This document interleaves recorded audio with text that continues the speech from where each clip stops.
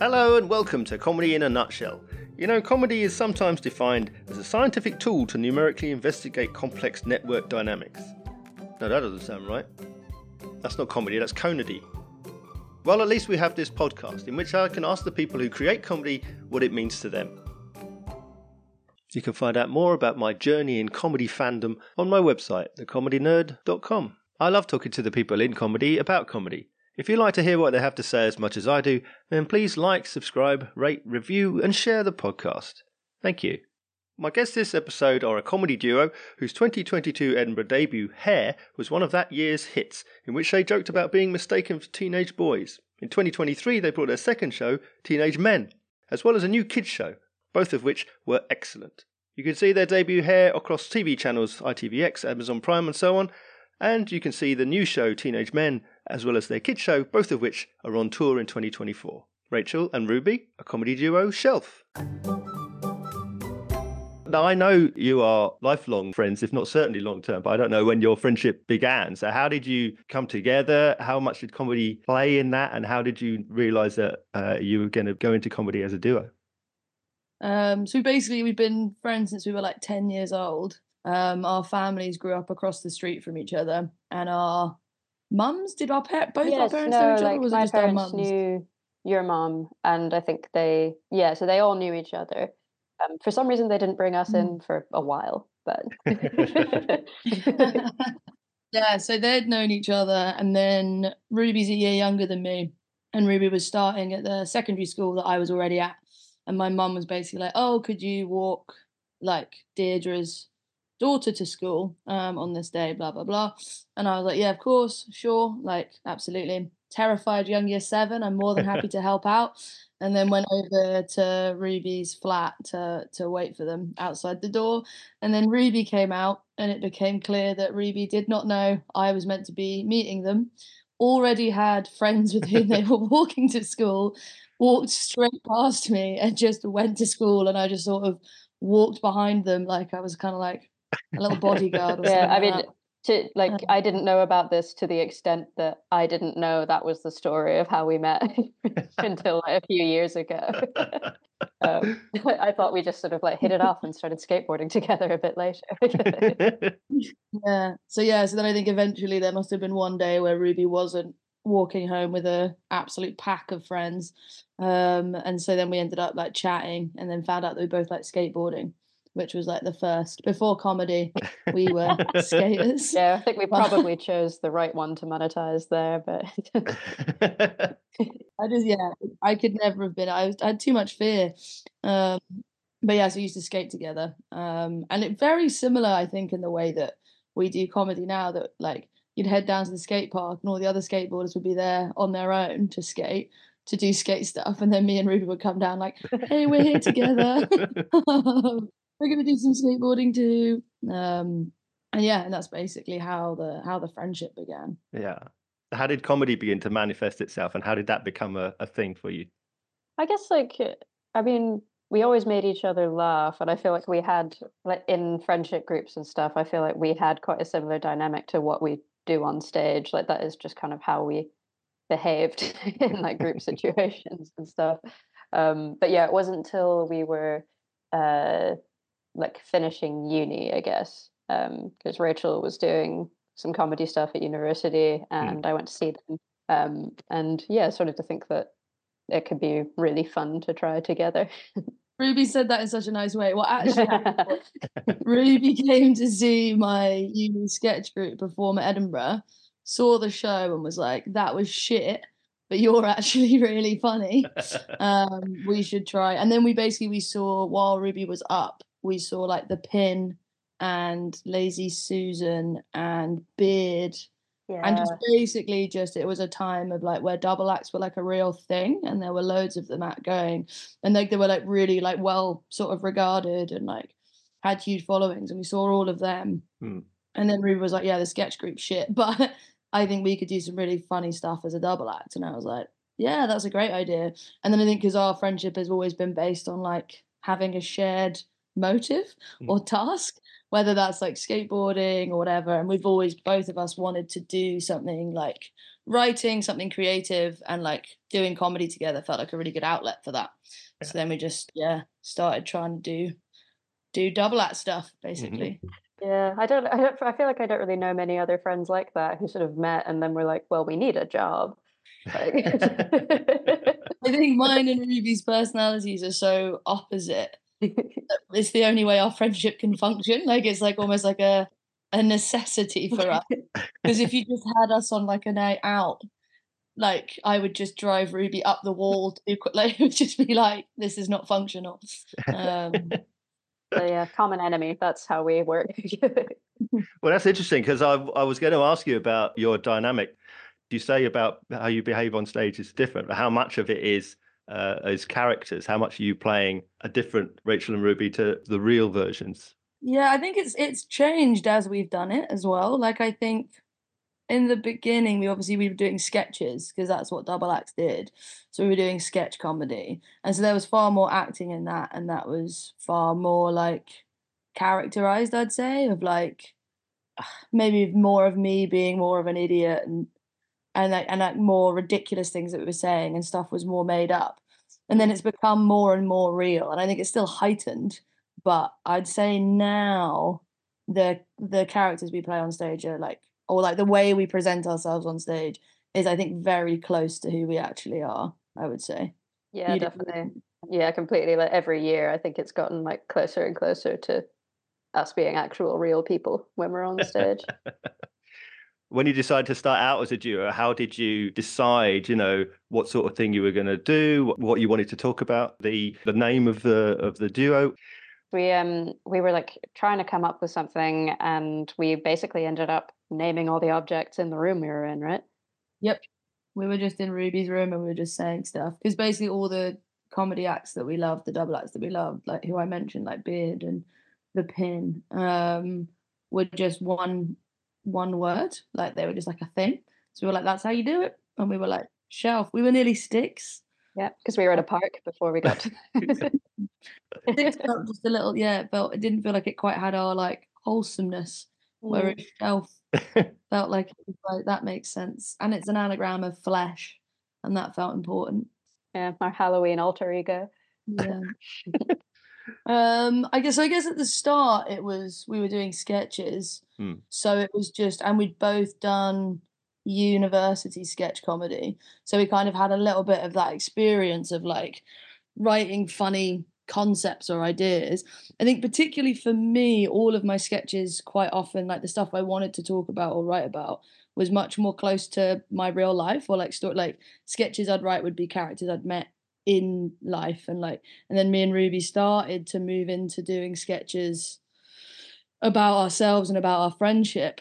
And when we started doing that, and we suddenly started doing like this sketch is like the last time Rachel did this with suddenly they had far more appeal than when they were just like, wouldn't it be crazy if a train met a goose?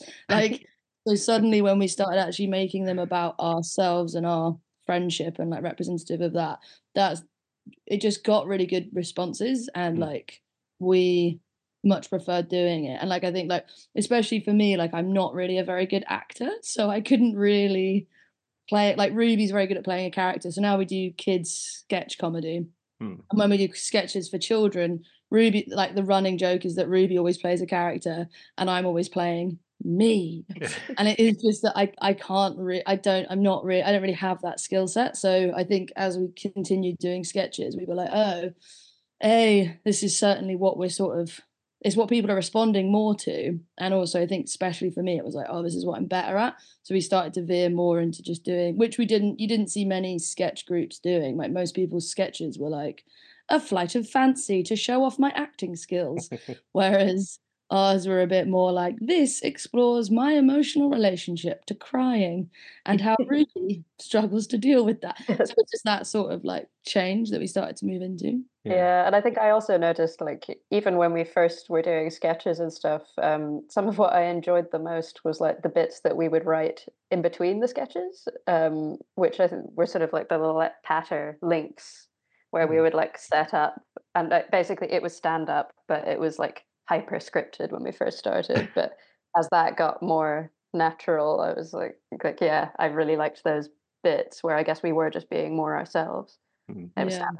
stand-up. Yeah, which has kind of taken us into where we are now, which is like more of like a traditional double act. But I think it took us so long because you don't really see traditional double acts anymore. And like there weren't any when we were in Edinburgh that year. We just saw sketch double acts. So we were just like, and sketch was what, we'd sort of done as people who loathe to be alone. You don't really tend to try stand up in that context. So like yeah, so then I think we've come round now to, we do some songs and stuff.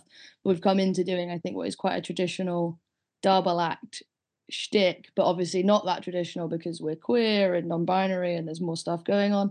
But like it took us that long to get there because we just hadn't really seen it or engaged with it. Like I'm still not sure who Morecambe and Wise is, and that's not good. But Blasphemy. no, cut that bit out. Erase that bit. That's the trailer. Scandal. Yeah. Well, that's that again, a very interesting point because you're two young people talking about modern themes, and yet you've mentioned the word traditional a few times in that.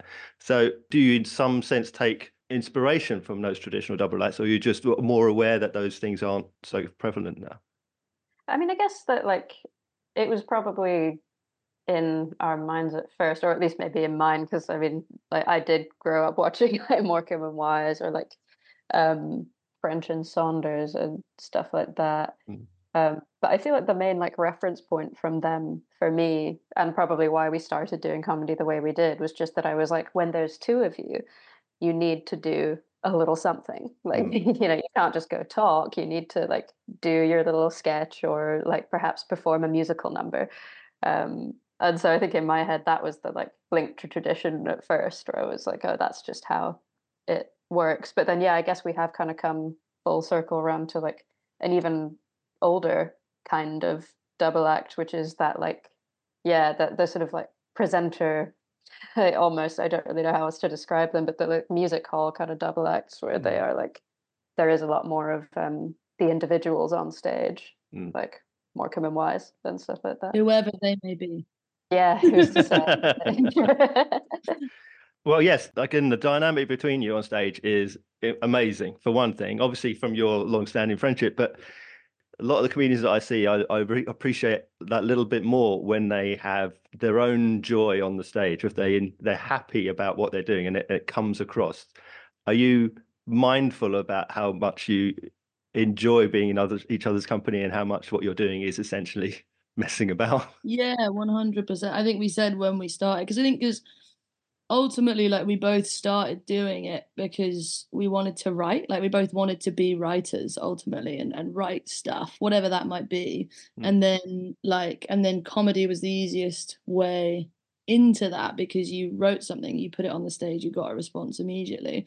But then the performing aspect, we were both like, well, if it stops being fun, it was a bit like gambling. When the fun stop was very much our like approach. Like in the early days, it was like, especially because like it would put our friendship on the line as well. Like if it didn't work out, and like we've been through a lot of sort of like ups and downs in terms of like how we work together and how we navigate maintaining the friendship alongside the working relationship. But I think we always were very aware that like if it wasn't worth it, if it wasn't fun and it wasn't worth it, there was no point in continuing to do it.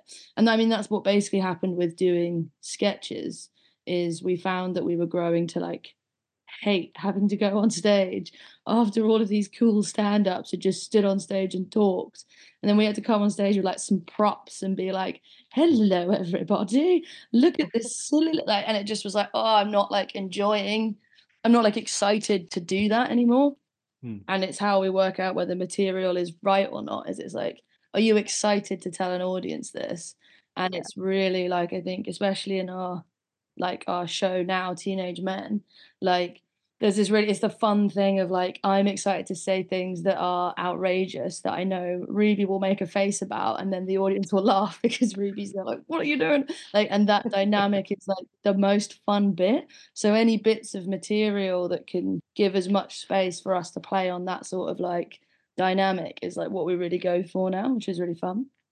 Yeah, it's like what's fun on stage is what's fun about hanging out with each other, like the bouncing off one another and like having different takes on the same thing. Yeah. Do you mess with each other when you're on stage? Do you subvert what you're talking about by throwing in an extra, or do you use in jokes? Do you play around things that the audience might not be aware of, just for your own amusement?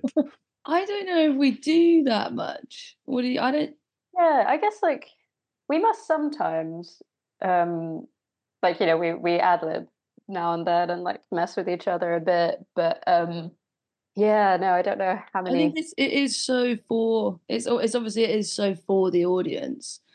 So I think like that, like any kind of ad libs or messing around will be almost at the expense of the other one, rather than and for the audience rather than to make the other one laugh. Like if that makes sense. Like I think I can think of examples where it is like the audience are responding well to something, so then you're like, sorry Ruby, I'm just going to say this other thing as well now that we didn't agree on. Like, so there's a bit of that, but I say less so. I think more when we did sketches, because sketches were a bit more like removed from the audience anyway. There was a bit more of an element of like doing it for each other or having little in jokes that weren't necessarily the audience wouldn't pick up on. Whereas I think now it's so to the audience that like any kind of messing with each other is always for their benefit, I guess. Yeah, like I guess we like yeah, we make ad libs for the audience, but it does feel like kind of a bonus if like I crack Rachel up with something like that. Like because we do say the same things on stage all the time, so it is fun when one of you like breaks the mold. And yeah, Yeah. sometimes it's kind of nice because then it's like when like you ad lib something that really gets me, I'm just kind of like with the audience for a bit, like. Yeah, it's interesting as well because I do think there's because I was just thinking, and actually again in our kids show we do jokes for each other all the time, and we like mess with each other all the time. And I think because there's such a clear structure, because again because you're doing sketches, there's a really clear structure, and you know what needs to happen. So messing with each other is just additive. Whereas I think with ad and particularly sets, I think we'd mess with each other more in shows, and like once you get into the rhythm of Edinburgh, you end up messing around a lot more. But in like sets, because you're already competing with the fact that stand-ups can go wherever they want according to the audience, because there's just one of them. Ruby and I haven't quite perfected telepathic communication yet. Because you're so constantly communicating with each other anyway, in terms of where you're taking a joke, what joke. It's like the more we've done it, we've tried to get looser and looser so that we know that each other can take it. If one of us thinks that we need to go to a different joke now or try out a different story, the other one is very able to like go with them on that. I think that delicate balance of the communication is so key that fucking with each other would almost be too like it could throw us off too much because I Yeah. think we're already sort of like trying to just read off what each other's saying and take it as it comes, I guess. Yeah, like in the kids show, one of us could like squirt some extra water at the other one, and that's funny. But in a set, we could really fuck with each other. And Well, how in sync are you when you're in the early stages of a process? How much are you aware of what the other will appreciate being suggested? Does one come up with an idea and then now the other is, oh, I was thinking about that, or the opposite? We're definitely not doing that. I think we're shockingly in sync, personally. yeah, Having heard from other double acts, like the sort of struggles or the like fear of showing work to each other or like not necessarily being on the same page, like I feel like in general we both know when something isn't working and we both know when something is. I can't think of really any example where like there was a disagreement. I think very early doors I wanted to call myself the gay messiah, and Ruby was worried about the religious, like that being too far, like in terms of like blasphemy, I suppose. But obviously then like once we got more comfortable with performing and our show became more true to itself, then Ruby was like, oh no, now it totally makes sense because you're giving a context as to why you're the Gay Messiah instead of just declaring it. Yeah. So like, but yeah, never has it been about like the quality or what's funny. It's only ever have we, I think, ever had disagreements when I think those are the only examples when I've wanted to say something and Ruby's thought it was too far. And what we've now discovered is that what's funniest is me saying something that's too far and Ruby being horrified, but doing that on stage and that being a part of the comedy. Whereas we didn't have that technique early doors, so it was more like we just need to avoid it. Yeah, though I would say something that I feel like I've noticed over the years with us writing is that if the two of us find something incredibly funny, that often means it is not going to work with other people. Like some of the little things that have made us like cry with laughter, that's often a little indication that that's for each other. Yeah. If it's hysterically funny to us, it's not funny to others. It has to just be like for us. Yeah, exactly. Like we both need to go, oh yeah, that's good. Whereas if we're crying, we cannot ever say it on stage. Do you keep things in despite the fact that it might not have played well to an audience? Do you keep them in because there is something that you just want to have just for you? Yeah, definitely. But I think generally it'll be like, how can we make this work? Like we want it, we need it. How do we make this work? Or you just do the sort of classic like comedy trick of saying that it's for us. Like there's a line in our show where I say, oh boy, is my mummy a daddy? And audiences frequently do not react. They just look slightly mildly concerned. Comfortable, yeah. But like I love saying it. So I'm like, I will continue to say that. You're just gonna have to deal with it. Yeah. And I guess we also do tend to gig for a real variety of audiences. So sometimes you'll hit on stuff that it's like, well, that's for those guys. What about sort of division of labor? Obviously, Ruby, you're the musical one. And Rachel, you seem to be like the agent of chaos. Do you write independently and then bring those ideas together? Do you write together? Ruby, do you have a song and then say, I want to add this in? Or Rachel might say, we've got a bit here, but it needs a song, for example? Yeah, I think sometimes it's, I think we're very in sync with it. Like we'll sort of work on the thing together. And then like Rachel will be like, now go and make that music. That is a key thing. Yeah, because I think the ideas will like separately be like, I'm finding this funny at the moment. And then when we come and talk about it, if it sparks for both of us, then it's something that works for Shelf as us. And then it will sometimes be like, especially with building a show, it will often be like, we need a song here. What could that song be? What could that song look like? And like occasionally, like, and obviously, like occasionally, like I'm just thinking like Lady in the Loo.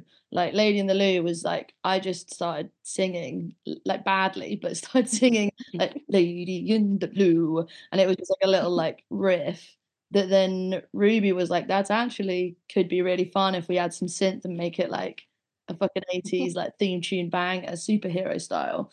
And so then it is that combination of talents. And I think like we found especially from the other writing work that we've done since that like we find each other really funny, but we'll never have the same perspective on something. So if you gave us like write us a joke about like chickens or something like that, what you would get from both of us would be like completely different and like totally different style. Like Ruby's very like succinct and it will be like a snappy, witty, dry joke, and I'll just be rambling for like 10 minutes. But I guess like that sort of that kind of means that we don't step on each other's toes either when it comes to the writing and development, because it's like I couldn't say the jokes that Ruby says, and I don't think Ruby could say the jokes that I say. So there's never a sort of, oh, I want to say that joke or I want to do that bit, or like it just very naturally sort of, as you work on it together, it's like, well, this is how that's gonna work, I guess. If that was even the answer to your question, which I'm not sure it was towards the end. Amazing. Ruby, do you have a take on that? No, I mean, because I totally agree with that. That is like we are completely different stand-ups, so it's like how things divide up on stage, like splits very differently. And in terms of division of labor, I think you'd be surprised at how good Rachel is at admin. Yeah, behind the scenes, the background, we have like a hence why you only spoke to Ruby. Ruby's in charge of podcast emails and like organizing those, whereas I'll do like whatever I do, which is lots. I just can't remember off the top of my head. But like it's like evenly split so that we know when emails come in who's responsible for them. Because there was a period of time where we didn't do that, and that was chaos. But it's very clear sort of like roles of responsibility in terms of the admin side. Like I do our taxes. That's a surprise, isn't it? Yeah, just did that before the deadline. If anyone's listening, it was well before the deadline actually. And then, Oh yeah, this pod plays very big within revenue. They love it. So you mentioned about your show Teenage Men, which you're doing currently, and also the kids show. What made you decide that you wanted to do specifically a kids show? I mean, obviously hugely successful, winning the Leicester Comedy Best Kids Show last year. Well, we'd been doing kids comedy like sets with Comedy Club for Kids for ages. Since when was it, Ruby? That must have been, I think we did our first ones pre-COVID. Yeah, so that was like 2019, 2018 even. And like, and like, as we said, we used to do sketch comedy. And someone basically saw us do sketches and was like, I think it was Beck Hill, was like, have you guys considered doing comedy for children? And at the time we went, we're actually incredibly edgy, alternative, queer sketch comedy double act. There's absolutely no way we could do comedy for children. It would go way over their heads, and probably like parents would make complaints. Like they're just too edgy and cool for that. And then it was like, oh, the gigs are paid, and we were like, well, I mean, we could try. Wow.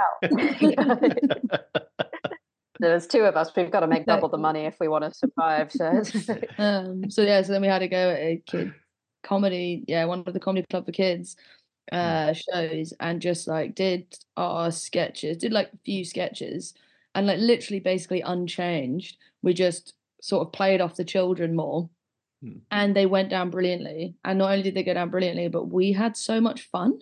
And I think the minute we did it, we were both like, oh, A, we've loved this, but B, like we were both like, how can we make this better? Like, how can we improve what we're doing for kids? And so we spent, which was tricky because then we obviously had lockdown.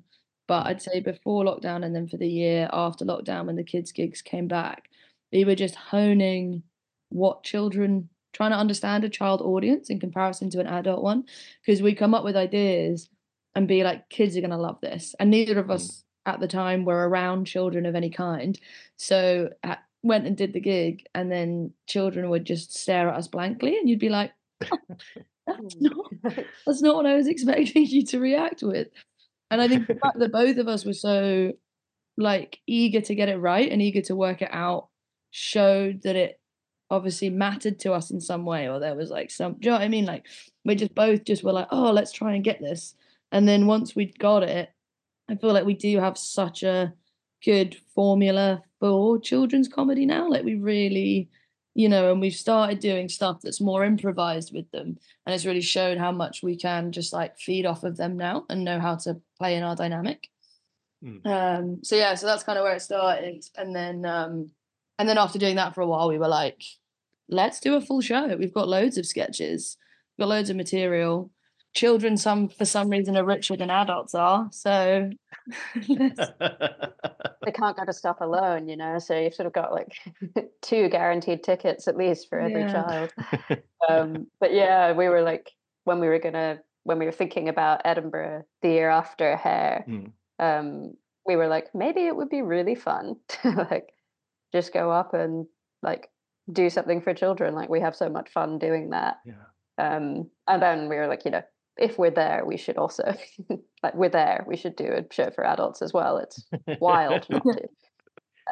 And it was, I think I would definitely say that funnest Edinburgh we've had, really, like doing the kids show in the afternoon and then going over to do adult comedy in the late afternoon. Yeah, 100%. And as Ruby mentioned, I mean, as a double act, it also just is financially essential because we do a show and you get paid, you get the same amount revenue as a stand-up would get, but that's now going into 2 of our incomes, or like our abilities to live.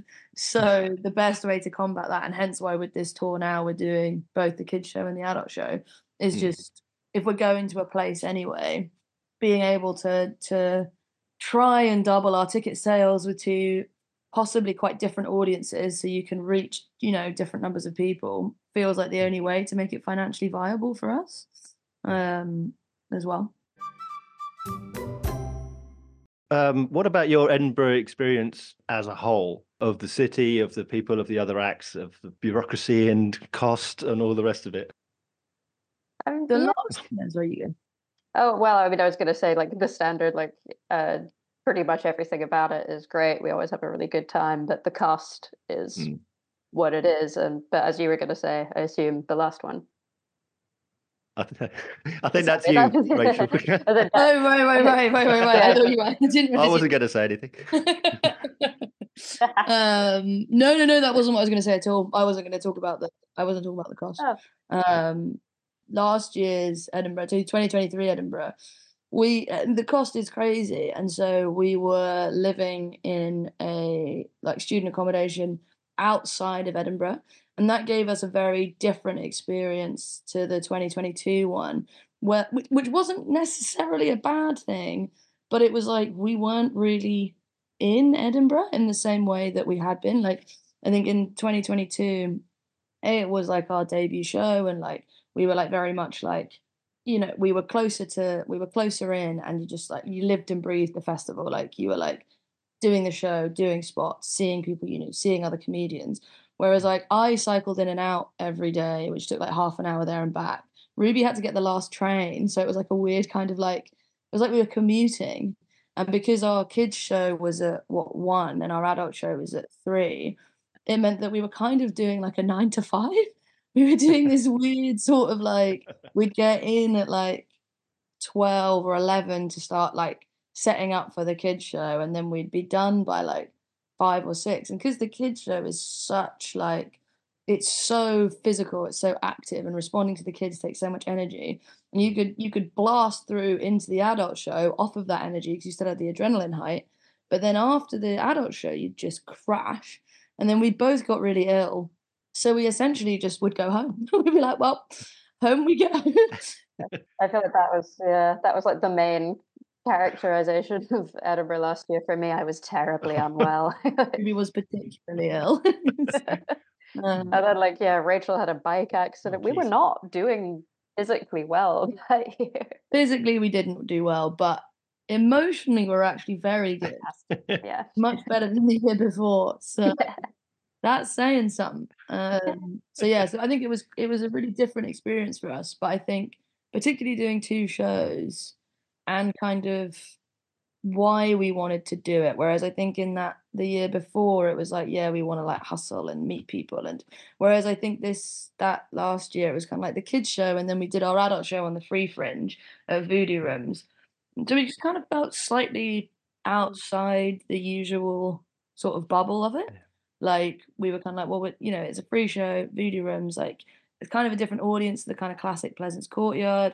You get less industry just by virtue of not being on at the Courtyard. So like we kind of didn't really feel in the same kind of bubble, and you just were focused on like enjoying the shows and doing them as well as you could, and that was actually really quite freeing. Yeah, that's nice. You mentioned there about in among doing the shows you saw some other shows.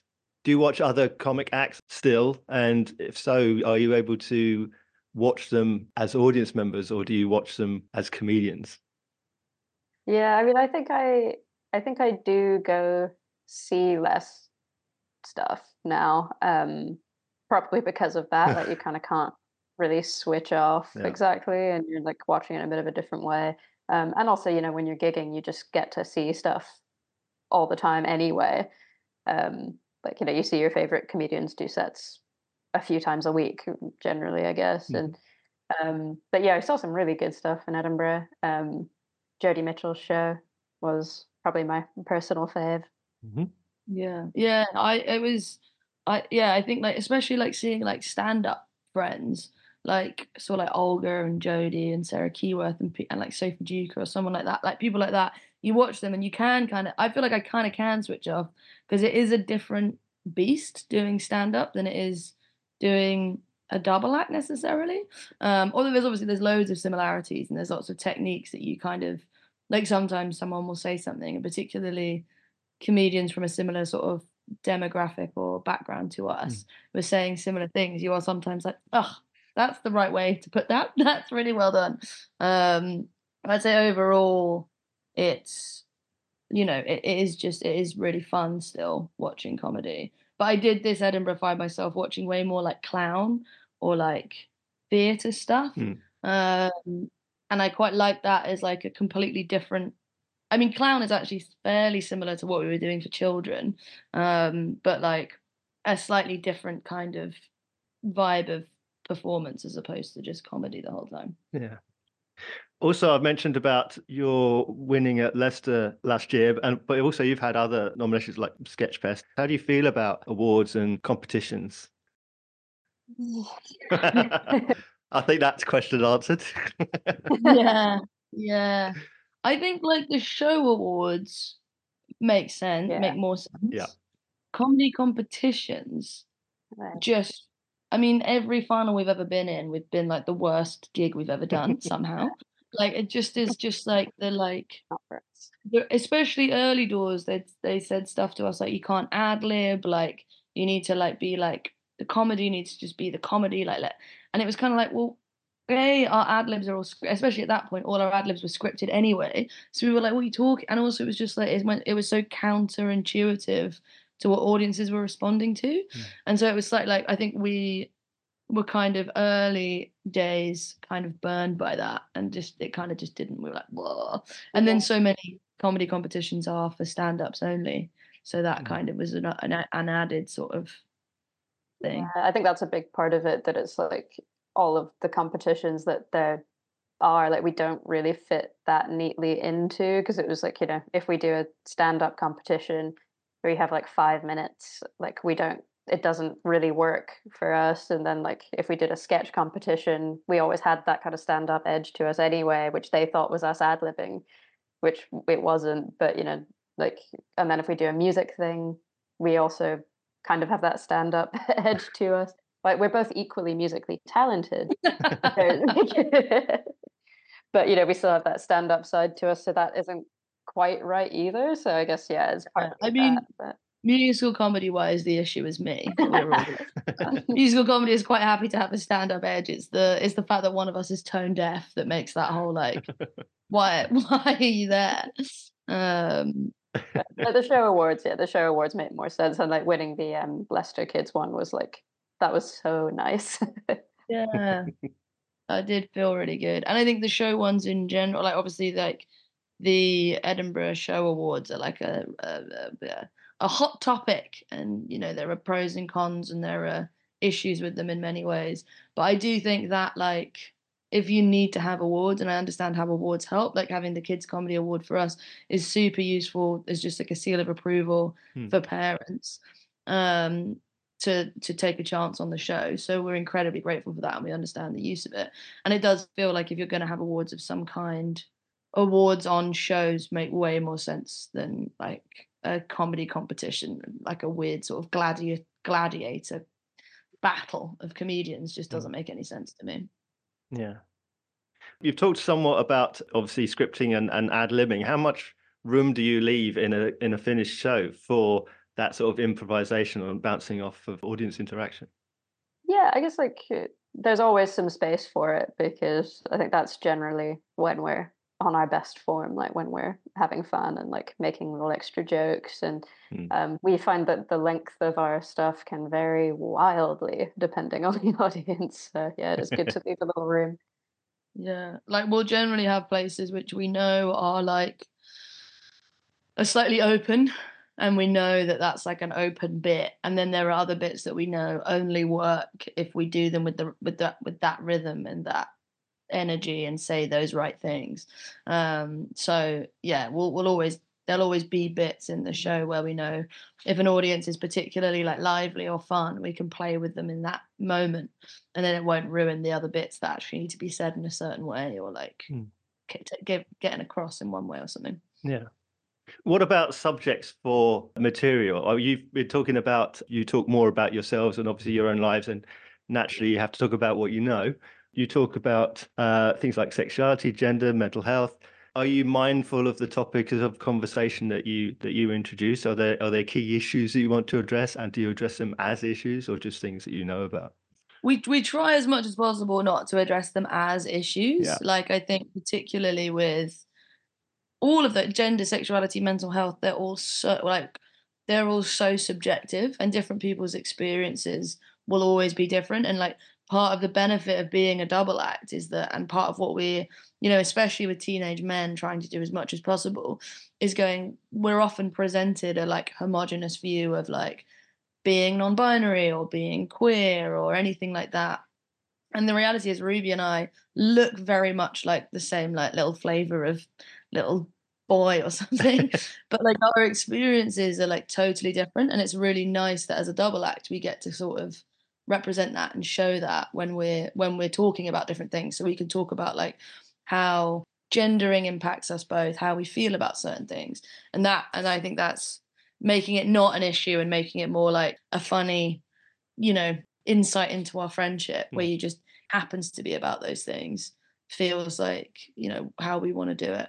Yeah, definitely. And I think like sort of almost like ambiently showing people like queerness and like that kind of thing. And I feel like that yeah, I like how that works for audiences. And I mean, for kids, definitely it means that they just like see some queer people doing things without being told anything about like what that means or who we are or whatever. They're just like, those guys are fun. Um, and actually, I think it's the same for adults as well. Like, we did a like sort of central London like gig just before Christmas, and there was like, do you remember that guy who came up afterwards and he was just like, I don't know anything about you people, but I liked that, and like, and I feel like I learned a lot. And it was like, When you did decide you were going to do comedy as a duo for the first time and going out and in front of your first audience, and similarly doing a kids show for the first time, which you alluded to a little bit earlier about like this wasn't something that was on the agenda. Did you get nervous? Did you get anxiety? Do you still get nervous about doing shows? And do you find comfort in company since there are the two of you? I think early doors, absolutely. Like our first shows, I would be backstage retching. Like I absolutely was like nervous beyond belief. Hmm. Um, yeah, I think actually weirdly, early doors, Ruby and I, it's kind of like as a benefit and a negative, but like there's obviously the support, but we were scared of the opposite things. yeah, Would you agree, Ruby? Because it because would I was be gonna say, because I used to have that thing where like, Rachel would be like throwing up, and I used to get terrified about walking on stage and having to like move or adjust the mic because I was so scared I was gonna like knock it over and like fucking kill someone in the front row or something. And so then Rachel would do that for me, which was That's really nice. But I think like especially early doors, we would get like I would be very much like confident and be like, yeah, let's take that gig, let's take that gig, we'll do that. And then it would come to the gigs and I'd be like, "Ugh, I don't want to do it, I can't do it." And then Ruby would feel, I think you generally tended to be less nervous when we were yeah, actually there right before the gig happened. that's But true. then in the days leading up to the gig, we would be like, it's a terrible mistake. We shouldn't be doing that gig. I've got bad vibes about that. I read somewhere that actually at that gig, they're horrible and they're going to hate us and be really mean and throw things, I think, probably. That's just what I'm assuming. So it was like, actually, in the very early days, by being together, we created a sort of hideous conglomerate where we were terrified. One of us was terrified 100% of the time. But obviously, I guess the upside of that was I meant that we did the gig. Like I was like, we're taking the gig. We're going to go and do that gig. Where Ruby's fear would have held them back. And Yeah. then once we got to the gig, Ruby was the one who was like, "We're going to get on stage. You're going to move that microphone, and we're going to do this." This comedy. Yeah, no, it's true. Like we sort of both took turns steering the ship. Yeah. And then I'd say now, like obviously big gigs and like when you haven't gigged for a while, the nerves are still there, but nowhere near what they were. Like not even like a fraction. Like it's quite pleasant now being a bit nervous. Like remembering that you can feel. Uh, Yeah, definitely. Yeah, it's nice not to be so actively terrified. And I'm like very chill about adjusting mic stands now. So, you can really grow in this industry. Well, on that note, what are apart from how to safely adjust a microphone stand, what are the other key lessons that you've learned so far? What philosophies have you developed? I think early doors our philosophy was just say yes, which we have since had to stop because it becomes completely untenable for living your life. You're like, why are we doing this, gig on a boat in Isle of Wight for £5? Why are we here? Um, so like I think early doors, the less you sort of second guess yourself or overthink it, and when you're just trying to I think a lot of the time we would be like, oh, this gig probably isn't for us because it's all stand-ups and then it's us, or like this gig isn't really for, like, however we kind of, you can sort of talk your way out of doing stuff quite quickly or kind of make excuses as to why it's not worth doing. But some of the most random gigs that we've done have ended up leading into like friendships or dynamics or other opportunities that have really shaped what we are now and how we operate now. Like one of our earliest gigs, remember we did half an hour in Southend with the guys from who were in Giraffe, and it was it went terribly. It was horror. To be fair, they didn't hate Ruby. They actually quite laughed at stuff Ruby did. They hated me. And we were like, this was terrible. Why have we done this? But actually, like the friends we made from doing that and the fact that we'd done our first half an hour, like really like pushed us into like assessing why that hadn't worked and what we weren't yet good enough at and what we needed to work on. Yeah. So that, I think that was a huge one.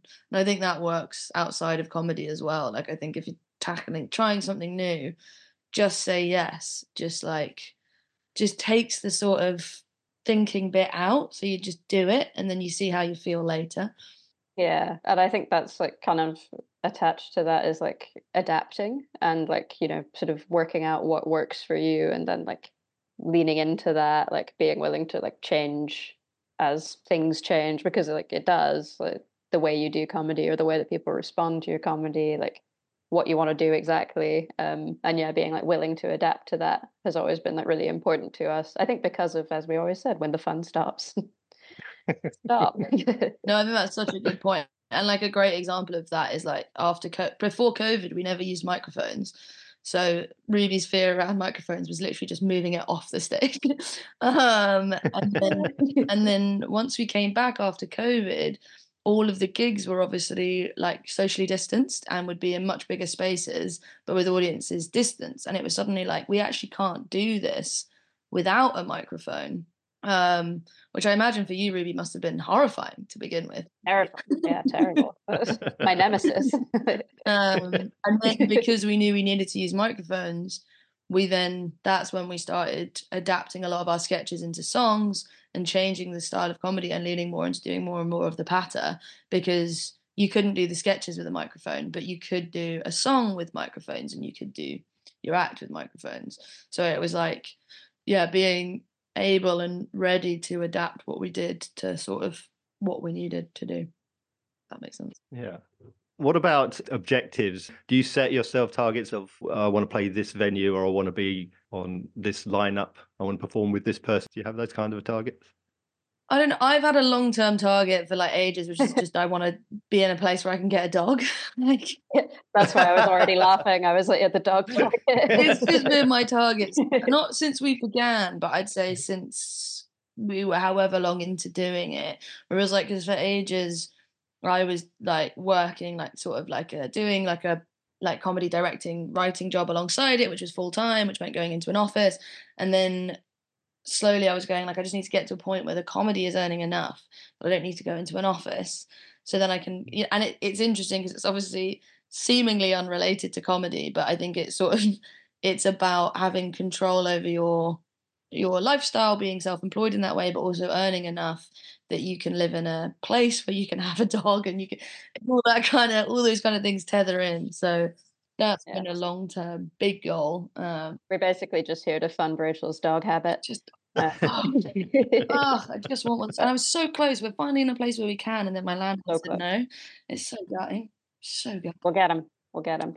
Adorably, oh, I mean, not so adorably. I almost lost all of my like iPhone data, but I found like a list of targets we must have made in like 2016 or something like that, and it's just like email some agents, and, um, like really cute, and so yeah, that was very nice to see. And I guess like now, yeah, the goals have become more like writing focused and like sort of leveling up in that kind of way. Yeah. Yeah, I can't think that there were any particular milestones that we wanted to hit, were there? Yeah, I guess there was like the agent thing. Like we were like, we wanted to get that, but and I guess this is sort of nice about the like, adaptability thing. I don't think we were ever like, we will do this and we Yeah. will do everything to get that. We've kind of rolled with the nice punches. Yeah, it's and then it means that stuff that you do get is such a like we were really excited when we first got Soho Theatre after Hair in 2022, like that, like, and that felt like a real like we were like, yeah. And that felt really good. But it had never been like, yeah, we've never had like a set goal in mind of like where we want to take comedy. We just like enjoy doing it. It's fantastic to be paid to do something like this. It's also so great to like work together on it. And so you have that camaraderie, and when things aren't going so well, you have the support of each other. You can run emails by each other. That is like, oof, good lord, that is the best thing. Um, and like I think that and then like like a lot of my friends who work in offices talk about their colleagues and being like that Susan's fucking shit, doesn't do anything, and I'm like Ruby is really pulling their weight actually, so Yeah, no need for HR here, thank God. so yeah, so I think it's just always just been keep having fun with it, see where we can take it.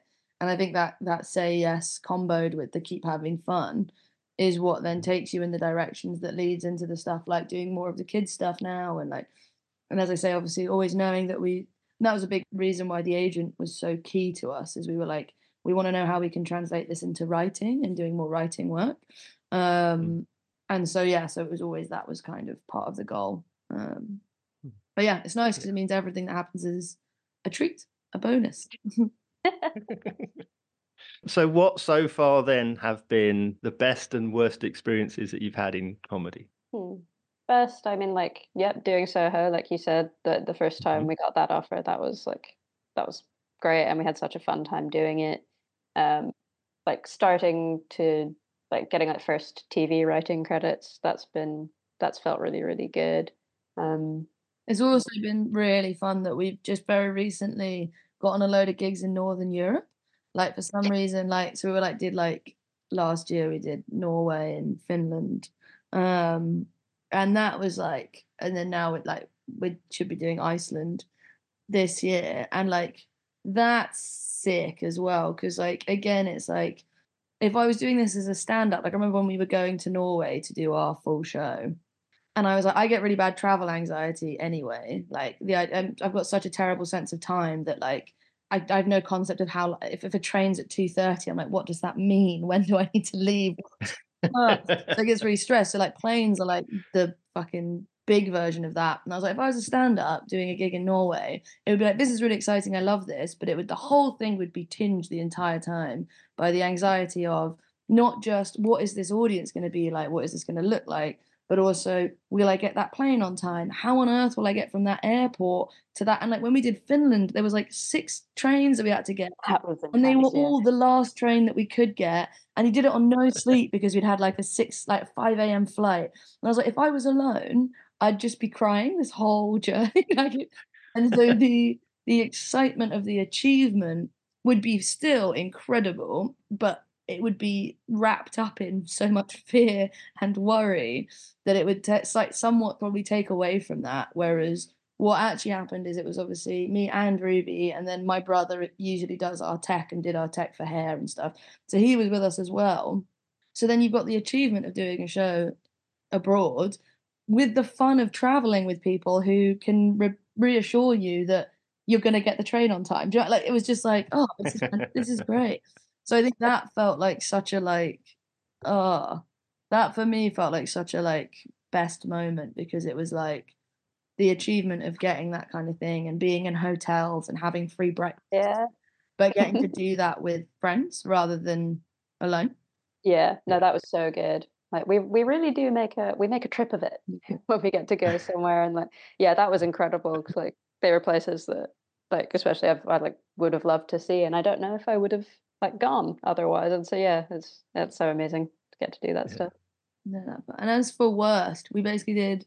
I do think the worst will forever. We did a gig at Festival when we were very early doors, and I basically messaged them lying, and I said that our double act started at Festival, and we loved Festival, and we've been going for years, and we were best friends, and blah blah blah.